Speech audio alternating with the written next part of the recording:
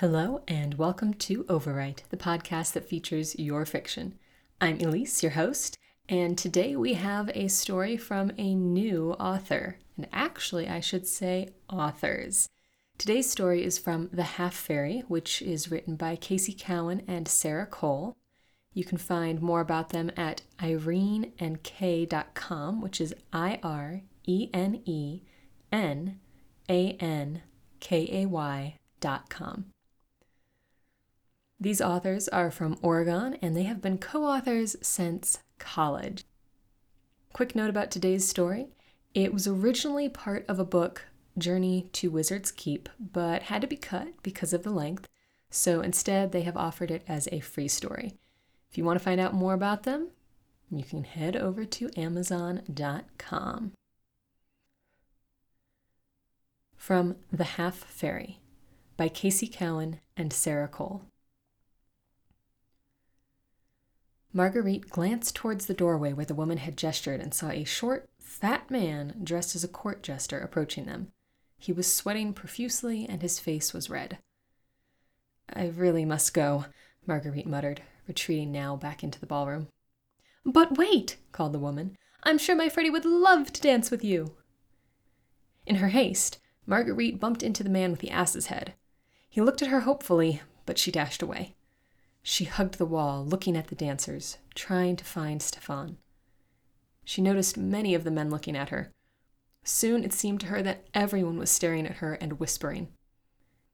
"Oh, where is Stefan? I want to leave, now." She stood gazing in the middle of the throng, but could see no sign of him. Glancing to her left, she saw the fat little court jester waddling in her direction, no doubt prompted by his mother. In a panic, Marguerite ran through the crowd and ducked out an open doorway out onto the large balcony.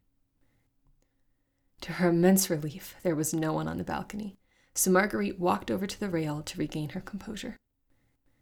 She desperately wanted to leave the ball, even knowing how hurt Stefan would be. Unfortunately, there wasn't a stairway from the balcony to the gardens below. The only way to exit was to go back through the crush of people in the ballroom. Marguerite carefully examined the rose trellis that ran along one of the columns holding up the balcony. Seeing that no one was around who could stop her, she began to climb over the rail in order to escape into the garden and make her way home. "That's quite a drop, my dear. Unless you're a fairy, I wouldn't advise it," a deep baritone voice spoke. Marguerite gasped and jumped down. She turned in the direction of the voice to see a man sitting on a bench, smoking a pipe. He was seated in the shadows, so she could not make out his features. "Things can't be as bad as all that," he said as he stood. "Personally, I'm having a grand time, the best I've had in ages. Why do you want to leave? Has someone offended you?" "No." "Well, then why should you go so soon?" I don't know. I feel uncomfortable. I don't think I belong here." "Maybe you don't think so, but there are several young men here who do. I don't know if you're aware of it, but you have aroused a great deal of interest. I've heard a few men say you are the most beautiful girl at the ball," he chuckled, "and they're quite perturbed that they can't discern whose face is hidden behind that mask. Tell me, don't you want to dance? I don't recall seeing you with a partner yet." "I would love to dance, it's just that—" "The right man hasn't asked you yet?" Rather than explain about Stefan, Marguerite nodded slightly. The orchestra ended its song and changed tempo to a stately march. "Ah, the orchestra has started the King's Waltz. I'm afraid I'll have to leave you, unless you would care to be my partner." The man stepped into the light, revealing himself to be Gar, King of the Fairies. Marguerite looked in disbelief at the man holding his hand out to her.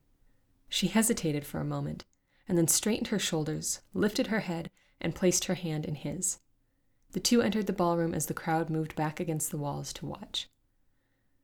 Gar promenaded Marguerite around the floor until the meter of the music changed from a march to a waltz. Gar bowed as Marguerite curtsied, and then they began to dance. Although Marguerite had not danced since she was a young girl, she had no trouble following Gar's flourish-filled style. The two whirled about the floor, and although Marguerite had only agreed to dance with Gar because it amused her to think of what the townspeople would do if they knew who she was, she began to enjoy the dance very much. Stefan returned from the hall where he had been searching for Marguerite after his dance with Nan. He couldn't believe his eyes. The shy half-fairy was dancing with the king. When the waltz ended, Gar escorted Marguerite to a chair next to his throne. He kissed her hand and bowed to her before sitting down. "Thank you for a most enjoyable dance," he said. "I am certain that many more partners will be clamoring for the opportunity of dancing with you now that they've witnessed how gracefully you move." "I thank you, Your Majesty," Marguerite replied with a deep curtsy. "It was entirely my honor." Gar was correct. As soon as she was seated, a dozen young men crowded around Marguerite to ask for a dance. The overwhelmed girl refused them all, but another 10 or so eager young men, who hoped they might be more to her liking, followed. Ignoring them, Marguerite rose from her chair and crossed the ballroom until she found Stefan and took his hand. The two stepped onto the ballroom floor and began to dance. Gar stared, puzzled, at her choice. Then he raised his eyebrows and stood up to take a better look at the dark-haired lass. After he was satisfied that his guess was correct, he smiled and sat down on the throne again and watched as Stefan and Marguerite wove in and out of the other couples on the ballroom floor. I truly enjoyed that dance scene. It was a beautiful, yet straightforward, yet complex dance scene. If you want to learn more about Stefan and his friends, you can check it out on Amazon.com under Journey to Wizard's Keep.